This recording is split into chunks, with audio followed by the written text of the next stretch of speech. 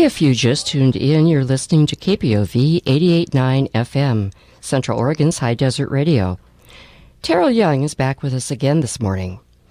Teryl is DJ T Unique, the host of Friday's Urban Mix. Welcome back, Teryl. Oh, great to be back.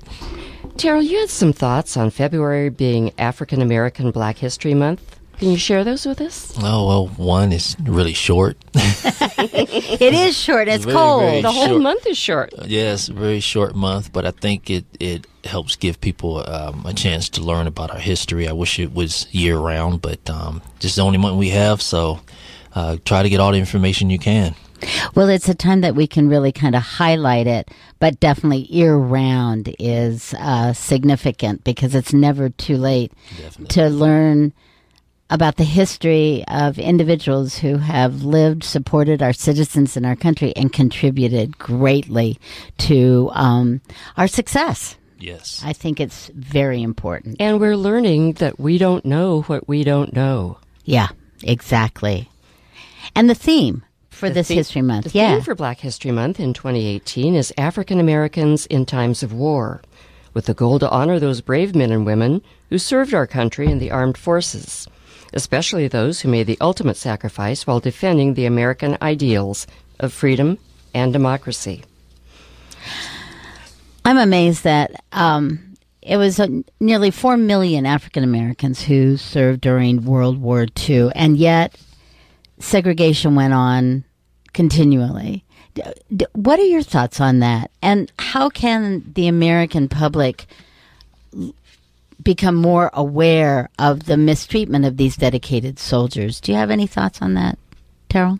Well, I know that definitely they fought for the freedom, well, for basically American freedom that all Americans want. Unfortunately, coming back home, they couldn't get loans, they couldn't get home loans. So right after fighting for the country, you come home and you're redlined already. You can't get the GI bills or the whatever they had back in those days. And I think as far as getting, what was that last question? How do we emphasize the service so that the level of appreciation, acknowledgement, and the view of equality, what can we do to have that be more significant in how we all relate with each other? Well, I think we just have to do a lot more research, and we just have to talk about it. We have to bring it up. This is a part of our history, so we should be bringing it up and making people more aware of what's going on. And that way these people who served in our military didn't die in vain. We know that their contributions are very important in helping keeping the country free. I was reading something yesterday and doing the research, which is, you can get out and learn something every single day about just World War II and African Americans. I mean, it's everywhere. But there was a story about a gentleman who had served. He had been wounded. He was excited about coming home. They delayed his getting off the train, I think. But the situation that really broke my heart was when he arrived home, they did start to march, and the city people turned their backs on these individuals, African Americans. Do you think it's better today?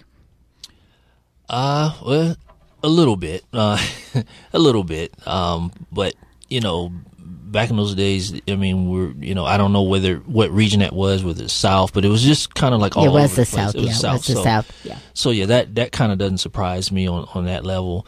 But that's why we have to keep talking about it to make it better, so we can understand the differences then and the differences now.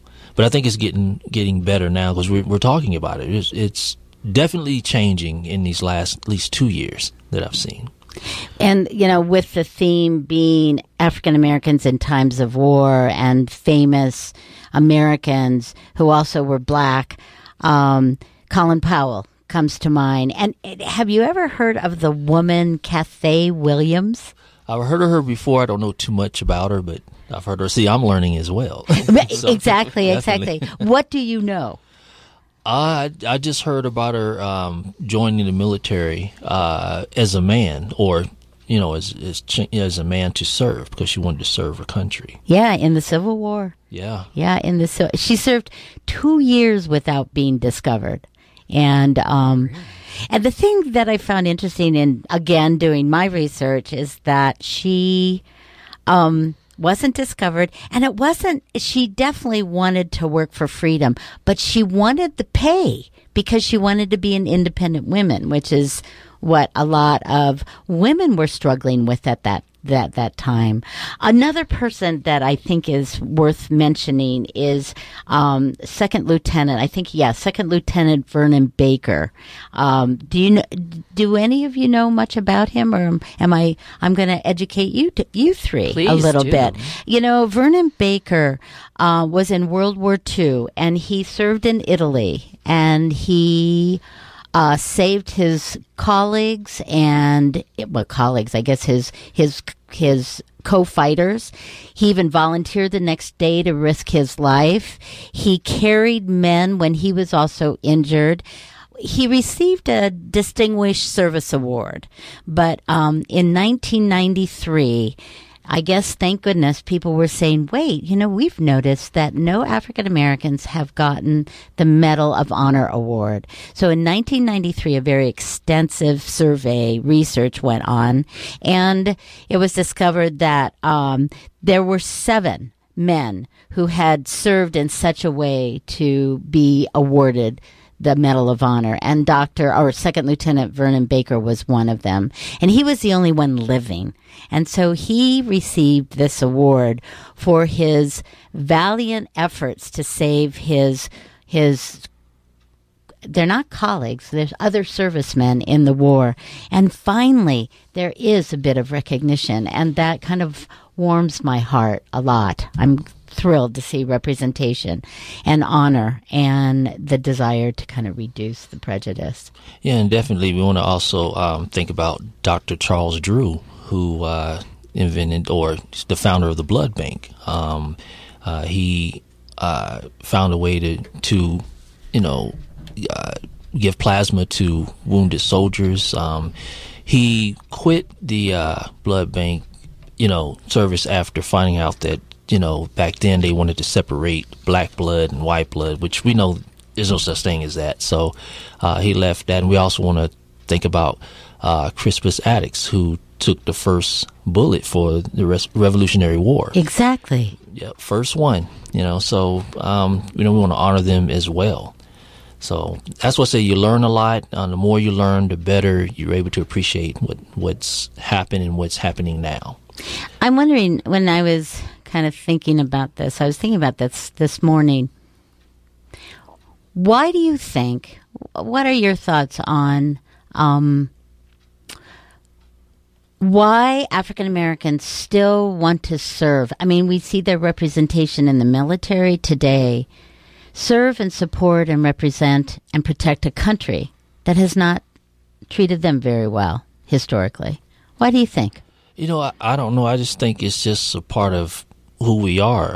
If you look at the Constitution, black people, when you think about the Constitution and the Bill of Rights and everything, that's who we are. That's what we're fighting for. So everything that's going on with us is about the Bill of Rights. Is about freedom and justice for all. Right. So, exactly. I think that we're getting better on certain things, but we have a lot of work to do.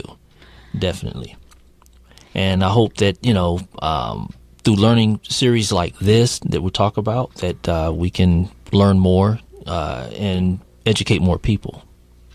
Carolyn, you did extensive research.